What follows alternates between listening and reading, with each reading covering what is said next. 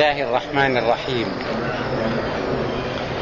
الحمد لله رب العالمين، وصلى الله وسلم على نبينا محمد وعلى آله وصحابته أجمعين، ومن سار على سبيلهم واتبع هديهم إلى يوم الدين. ونستفتح بالذي هو خير، ونسأل الله أن يوفقنا جميعا للقول الصائب والعمل الصالح، وأن يبارك لنا في الأقوال والأعمال، إنه هو ولي ذلك والقادر عليه. أيها الأحباب، مر بنا شيئا من أحداث فتح مكة، ثم ما تم في غزوة حنين، ثم مسير المصطفى صلى الله عليه وسلم إلى الطائف، ثم عودته وإحرامه من الجعرانة، وعاد إلى مكة وأمر عليها عتاب بن أسيد، ثم ذهب إلى المدينة. ودخلت سنة 9 من الهجرة، وهي مليئة بالأحداث، لأن سنة 9 تسمى بسنة الوفود. يأتي الوفود إلى المدينة مسترشدين بهدي المصطفى صلى الله عليه وسلم، وهي أيضا عام البعوث. بعث النبي عليه الصلاة والسلام عددا من الصحابة إلى أمكنة متعددة ليأخذوا الزكاة من الفقراء من الأغنياء ويعطوها الفقراء. فبعث عليه الصلاة والسلام 16 بعثا ليدعوا إلى الله وليبينوا للناس سبل النجاة وليرشدوهم إلى طريق السلامة. وكانوا يأتون إلى من أرسلوا إليهم ويدعونهم إلى حظيرة الرشد وإلى دائرة الصواب. وبعث عليه الصلاة والسلام علي ابن أبي طالب رضي الله عنه إلى جبل طي، إلى منطقة الآن نعرفها بمنطقة حائل، وكان عندهم صنم يقال له القلص. فأمر النبي عليه الصلاة والسلام بهدمه، فهدموه، ثم اتجهوا إلى الأمكنة التي يسكن فيها عدي ابن حاتم الطائي. ونعرف أن أباه عرف بالكرم وعرف بالبذل وعرف بالعطاء، حتى اشتهر وضرب به المثل في الكرم، يقال أكرم من حاتم الطائي، وذلك مضاهاة له، وكما قلنا يضرب به المثل. الرجل قد مات، لكن ترك ابنه عدي، وعدي عنده غلام يرعى إبله ويقوم بحفظ أمواله.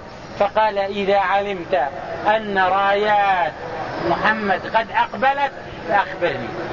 فأخبره الغلام، قال: إنها قد أقبلت، وإننا نراها قد وصلت إلينا.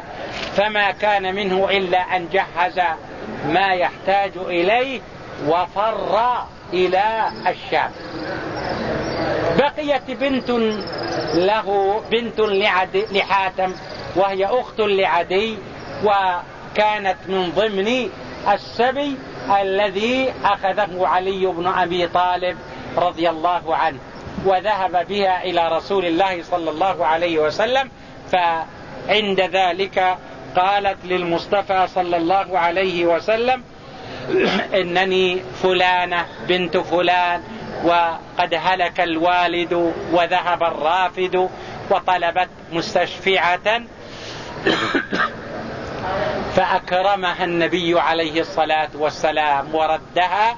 ثم بعد ذلك ذهبت إلى أخيها بالشام وطلبت منه أن يعود، وقالت: إن محمدا يعطي عطاء جزلا لا أعرف أن أحدا يفعل مثل فعله، فعليك أن تلحق به، فإن كان الرجل نبيا ظفرت به، وإن كان ملكا فقربك منه يعتبر غنيمة. فما كانت تحض أخاها حتى استجاب وجاء معها بدون شرط أو بدون كتاب، وجاء وسلم على المصطفى صلى الله عليه وسلم فقال أنا فلان، قال أنت الفار من الله ورسوله، فما زال عليه الصلاة والسلام يقرره حتى أسلم. يقول الرجل بأني ذهبت مع النبي إلى بيته، قال هيا إلى بيته، فذهب. فبينما نحن في الطريق إذا بامرأة عجوز ومعها طفل وقد استوقفته، ووقف معها حتى قضى حاجتها. يقول فتعجبت، إنسان له وضع هكذا وقد دخل مكة وفتحها ودخل الناس في دينه أفواجا أفواجا، ويقف مع هذه المرأة العجوز، هذا ليس بملك. يقول فذهبت إليه، فلما دخلنا البيت أحضروا وسادة من ليف فقدمها وقال لي اجلس عليها، فجلست عليها. فيقول رددتها إليه فما كان منه إلا أن عادها إلي فجلس. فيقول تعجبت من تواضعه، وتعجبت من أخلاقه، وتعجبت من كرمه. ثم قال أما آن لك أن تسلم؟ يقول قلت أنا على دين، لأنه كان على الدين النصراني. فقال عليه الصلاة والسلام أنا أعلم بدينك منك، ألست تأخذ المرباع؟ المرباع هو ربع الغنيمة، فعدي كان يأخذه ووالد كان يأخذه قبله، ألست تأخذ المرباع وليس في دينك هذا؟ ألست تفعل كذا؟ يقول فقررني في ديني فإذا به أعلم، فما كان مني إلا أن قلت أشهد أن لا إله إلا الله وأشهد أن محمدا عبده ورسوله، فأسلم الرجل وحسن إسلامه.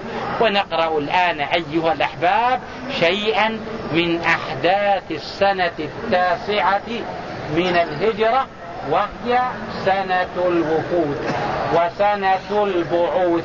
يرسل عليه الصلاة والسلام بعثا إلى قبيلة كذا، إلى من في اليمن، إلى من في كذا، إلى أهل تهامة، إلى أهل الشمال، إلى أهل تبوك، إلى يدعوهم فيه إلى الإسلام، ويأخذ منهم الزكاة ويقسمها على الفقراء. نعم.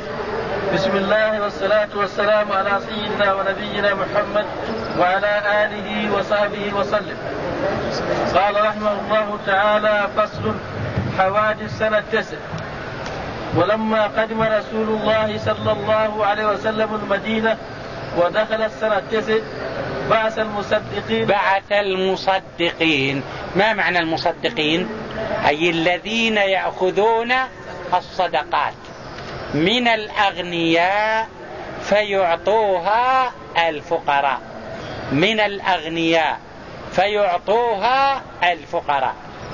من الأشياء التي ذكرها عدي يقول: بينما كنا جالسين في المسجد جاء رجل وشكى إلى النبي عليه الصلاة والسلام الفاقة، وشكى إليه قطع السبيل، فقال عليه الصلاة والسلام: إنه سيأتي على الناس زمان تأتي الضعينة من الحيرة إلى مكة لتطوف بالبيت فلا تخشى إلا الله. يقول التفت علي قال: أتعرف الحيرة؟ قلت: أسمع بها ولم أرها، لأن الحيرة قريبة من الكوفة، وعدي كان هارب للشام، والحيرة من بلاد العراق قريبة من الكوفة على نهر دجلة. يقول: إن الضعينة تأتي من الحيرة إلى مكة لتطوف بالبيت فلا تخشى إلا الله. لأن الرجل جاء إلى النبي عليه الصلاة والسلام يشكو قطاع الطريق، يشكو الحرمية، يشكو أهل الحرابة الذين يقطعون على الناس طريقهم. ومر بنا أحكام الإسلام في قطاع الطريق، من يذكرها الآن لأجل تكون المعلومات مترابطة؟ من يذكرها وقد مرت بنا في الفقه؟ أحكام أهل الحرابة، وهي 4 مرت بنا بالتفصيل. من يذكرها؟ من يذكرها؟ أهل الحرابة.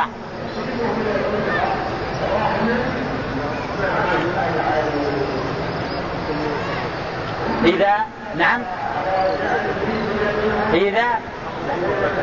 إذا قتلوا وأخذوا المال. أحسن. الحالة الأولى. الآن انتقلنا أيها الإخوان من السيرة إلى كتاب الفقه. أهل الحرابة لهم 4 حالات كما نقل ذلك عن ابن عباس رضي الله عنه. إذا قتلوا وأخذوا المال قتلوا وصلبوا. قتلوا وصلبوا. إذا قتلوا وأخذوا المال قتلوا وصلبوا. وإذا قتلوا فقط، الحالة الثانية، أولا يقول 4 حالات. الحالة الأولى أن يقتلوا ويأخذوا المال، فحكمهم أن يقتلوا ويصلبوا. الحالة الثانية، نعم قلنا الحالة الأولى قتلوا وأخذوا المال، الحكم يقتلوا ويصلبوا. الحالة الثانية إذا قتلوا ولم يأخذوا المال قتلوا حتما. طيب، ما معنى قوله يقول أخوكم قتلوا حتما؟ ماذا نستفيد من حتما هذه؟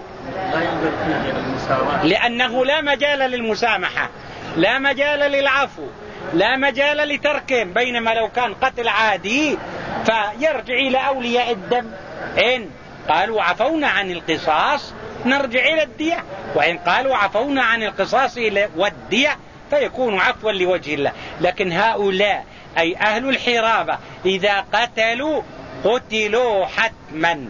قتلوا حتما. طيب، الثالث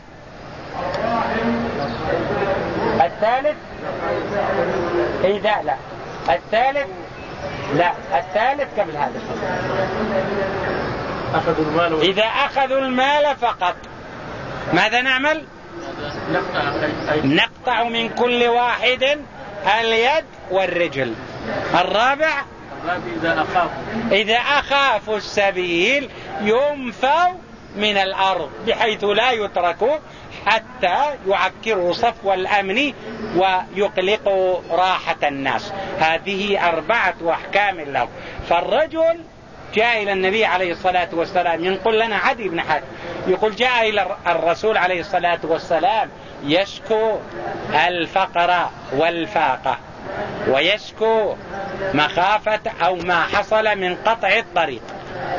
فقال عليه الصلاة والسلام، يقول وجه الحديث لعدي، قال إنه سيأتي على الناس زمان تأتي الضعينة تسافر من الحيرة إلى مكة لتطوف بالبيت ولا تخاف إلا الله عز وجل.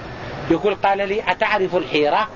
يقول قلت أسمع بها ولا ما رحت لها، لأنها في العراق وهو جاي من الشام. ثم قال وإنه يأتي زمان أيضا تفتح فيه قصور كسرى. يقول عدي وقد شاركت في فتحها. يقول خصلتين ذكرها النبي عليه الصلاة والسلام ورأيتها بعيني رأسي. الثالثة الرجل يشكو الفقر والفاقة. يقول يأتي زمان يخرج الرجل بماله عله أن يجد أحدا يتصدق به عليه فلا يجد أحد، لأن الناس أغنياء لا يريدون شيء. يقول عدي وقد أدركت الأولى والثانية ومن عاش منكم يقول لأصحابه سيدرك الثالثة، وهو أن الرجل يخرج بالمال فلا يجد من يقبله، لأن الناس أصبحوا في غنى وفي رغد من العيش. وقد حصل هذا بعد وفاة عدي رضي الله عنه. نعم. بعث المصدقين يأخذون الصدقات من الأعراب، وفيها بعث علي رضي الله عنه إلى صنم طي ليهدمه، إلى صنم طي واسمه القلص. وبعث علي رضي الله عنه، وكان ذلك في ربيع الآخر من سنة 9، ومعه 150 رجلا، ومعه 100 بعير و50 فرس. علي رضي الله عنه ذهب من المدينة معه 150 من الرجال، ومعه 100 بعير، ومعه 50 فرس، وذلك في ربيع الآخر من عام 9 من الهجرة. وبدأ بالصنم وهدمه. نعم. وهو للطي، وهو عند جبل لهم، وهو جبل أجع وسلمى في مناطق تقرب من حائل الآن. نعم. فشنوا غارت على محلة آل حاتم. لأن حاتم هلك لك ولده عدي لما علم بأن النبي عليه الصلاة والسلام قد قرب من ديارهم هرب إلى الشام وترك أخته. نعم. فهدموه وملأوا أيديهم من السبي ومن النعم ومن الشاء، لأنهم أرباب أموال، فأولئك هربوا، واستولى علي رضي الله عنه على ما وجده منهم. نعم. وفي السبي سفانة أخت عدي، وهي بنت حاتم الطائي، وهي ابنة رجل له مكانته وله منزلته وله مقامه. قالت أنا بنت فلان وفلان، إن أبي كان يكرم الضيف، وكان يعطف على الفقير، وكان يواسي المحتاج إلى آخره، وأبوها كان من صفاته كذا وكذا من الكرم والبذل والعطاء ومد يد العون والمساعدة، سجيته الكرم. نعم. وهرب عدي إلى الشام، ووجدوا في خزانته 3 أسياف و3 أدرع، يعني وجدوا في خزانة القلص هذا الصنم. نعم. وقسم على الغنائم في الطريق. وقسم، لا يا بني اقرأ زين. وقسم علي الغنائم. وقسم علي الغنائم. نعم. وقسم علي الغنائم في الطريق، ولم يقسم السبي. الحريم والأطفال أرجعهم، ما قسم شيء. قال ليعمل فيهم رسول الله صلى الله عليه وسلم ما يراه، ما قسمهم. ولما يعني جاء الدور على ابنة عدي ابنة حاتم، قالت أنا عجوز، يعني بموضوع الخدمة الآن أصبحت عجوز كبيرة لا ينفع شيء للخدمة، فأريد أن تمن علي، أكرمك الله أو من الله عليك بالخير والتوفيق. نعم. ولم يقسم السبي من آل هاتم حتى قدم بهم المدينة. قال عدي ما كان رجل من العرب، يقول ما في أحد من العرب أشد كراهة مني لرسول الله، كنت أكرهه كراهة لا مثيل لها، وقلت بإنه إذا نزل بدياري وقرب من مرابع قومي سوف أهرب إلى الشام، لأنه سيذهب إلى الغساسنة وإلى من هناك والمناذرة، وهم على دين النصارى، والرجل تنصر. فيقول هيأت أمري وهيأت ما أحتاج إليه لأجل أن أنجو بنفسي وأهلي من جيوش محمد. نعم. قال عدي ما كان رجل من العرب أشد كراهة لرسول الله صلى الله عليه وسلم مني حين سمعت به، وكنت رجلا شريفا ورجل له مكانته، لأن والده ممن يعد على أصابع اليد الواحدة، حاتم الطائي، ليس هناك أكرم منه، أو لم يعرف في وقته من يضاهيه في الكرم. فيقول قلت أنجو بنفسي عند من هم على ديني من أهل الشام. نعم. وكنت أسير في قومي بالمرباع. المرباع يعني هو الرجل شريف، والرجل له مكانة ولا يعصى له أمر. فيقول فرض عليهم فرض، إذا حصلوا على غنيمة له الربع، والثلاث الأرباع يتقاسمونه. لو معه 100 رجل، لو معه 1000 رجل، هو واحد له ربع الغنائم، وهذا يسمى بالمرباع. وعندما قال له النبي عليه الصلاة والسلام أسلم، قال أنا على دين نصراني، قال طيب، يقول عليه الصلاة والسلام أنا أعلم بدينك منك، أنا أدرى وأعلم بدينك منك. قال كيف ذلك؟ قال ألست تأخذ المرباع، يعني تفرض على جماعة الرواة، وهذا في أي دين؟ ليس في دينك هذا، وإنما شيء انتحلته. فيقول عرفت أن الرجل يتكلم عن وحي. نعم. وكنت أسير في قومي بالمرباع وكنت في نفسي على دين، فقلت لغلام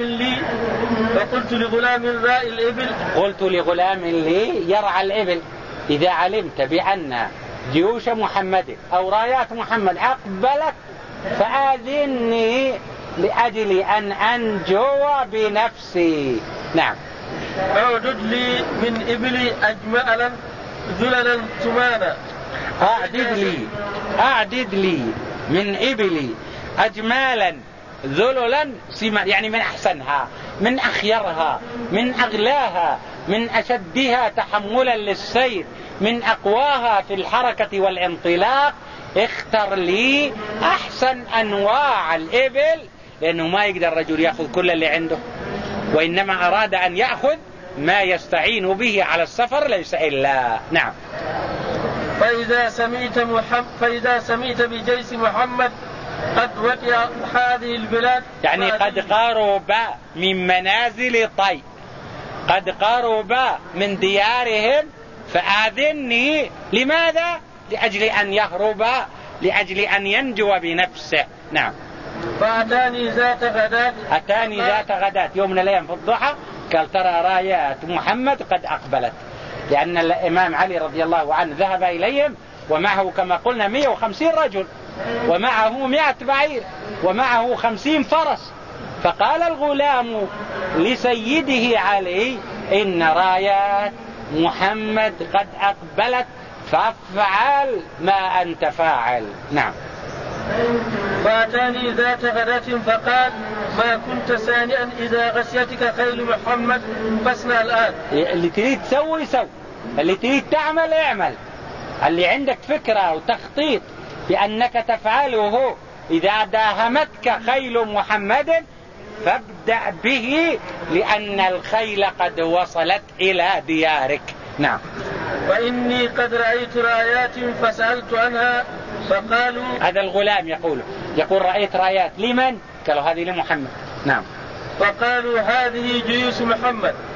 قلت قرب لي أجمالي، قرب لي ما أريد أن أحمل عليه أمتعتي وأغراضي وحوائجي وأولادي وأسرتي، قرب لي أجمالي التي أمرتك أن تهيئها، فقد جاء الوقت للاستفادة منها. نعم. قلت قرب لي أجمالي، فاحتملت بأهلي وولدي، ثم قلت ألحق بأهل ديني من النصارى بالشام. نعم. وخلفت بنتا لحاتم، وخلف بنتا لحاتم، وأخذها علي رضي الله عنه. فلما وصلت إلى النبي عليه الصلاة والسلام أرادت أن تعرف بنفسها، فقالت غاب الرافد وانقطع الوالد فمن علي. قال عليه الصلاة والسلام من الوافد؟ قالت أخي عدي. قال الفار. نعم. وخلفت بنتا لحاتم في الحاضرة، فلما قدمت الشام أقمت بها، وتخالفني خيل رسول الله صلى الله عليه وسلم. نعم. فتصيب ابنة حاتم فأصابت. نعم. فتصيب ابنة حاتم، فقدم بها على رسول الله صلى الله عليه وسلم في سبايا من طي. نعم. وقد بلغ رسول الله صلى الله عليه وسلم حربي إلى الشام، فمر بها فقالت فمر بها يعني مر الرسول عليه الصلاة والسلام بالوفد، فأرادت أن تخبره عن نفسها بأنها فلانة. نعم. فقالت يا رسول الله غاب الوافد وانقطع الوالد. غاب الوافد وانقطع الوالد وأنا عجوز كبيرة ما بي من خدمة فمن علي من الله عليك. قال من وافدك؟ قالت عدي. إذا قالت عدي يعرف لأنه علم. نعم. غاب الوافد وانقطع الوالد وأنا عجوز كبيرة ما بي من خدمة فمن علي من الله عليك. فقال من وافدك؟ قالت عدي بن حاتم. قال الذي فر من الله ورسوله. وكررت عليه القول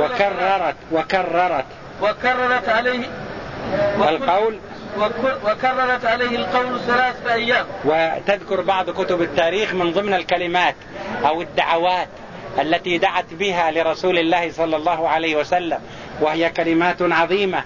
فقالت شكرتك يد افتقرت بعد غناء. هذه الدعوة الأولى.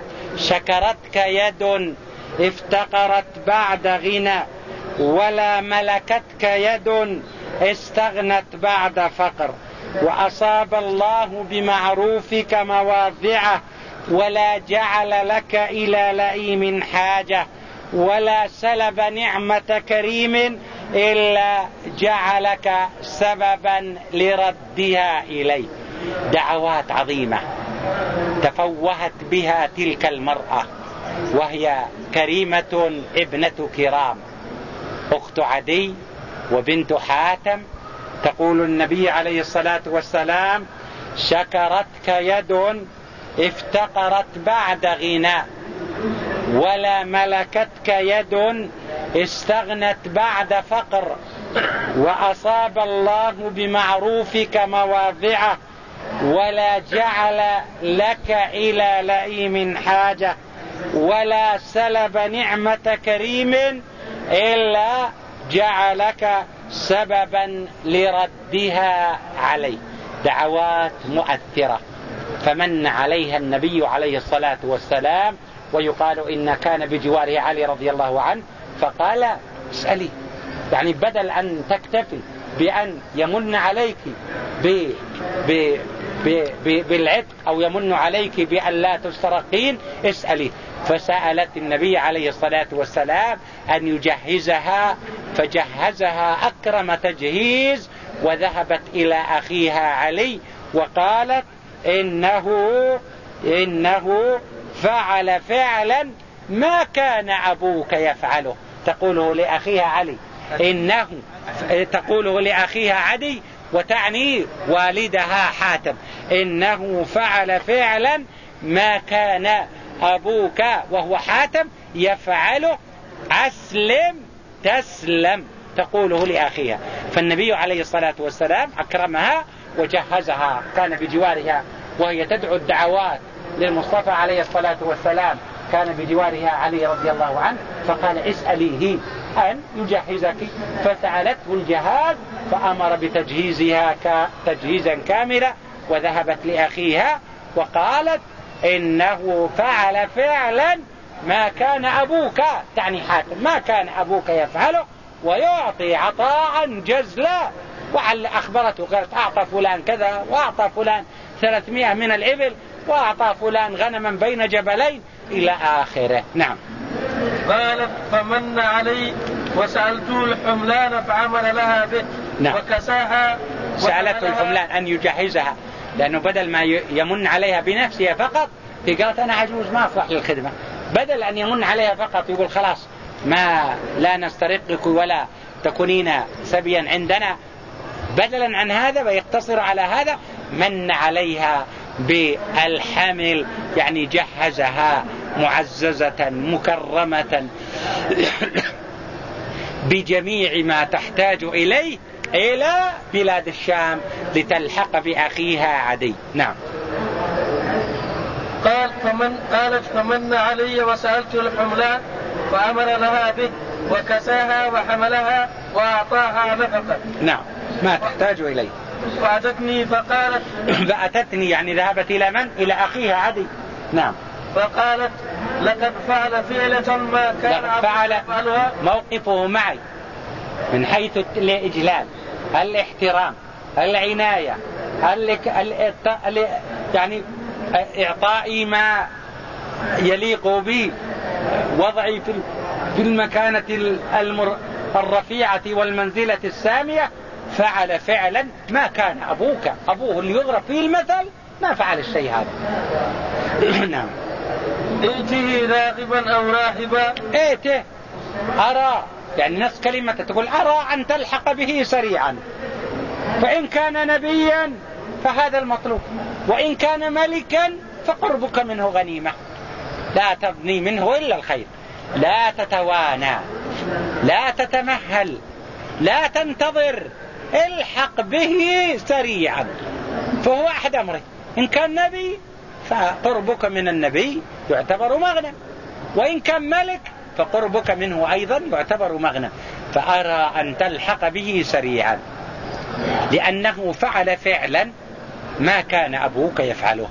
أبوه اللي في منزلة السامية والمكانة الرفيعة تقول فعل فعلا يفوق ما كان يفعله أبوك، وأعطى عطاء جزلا لم أسمع به من قبل، فالحق به سريعا.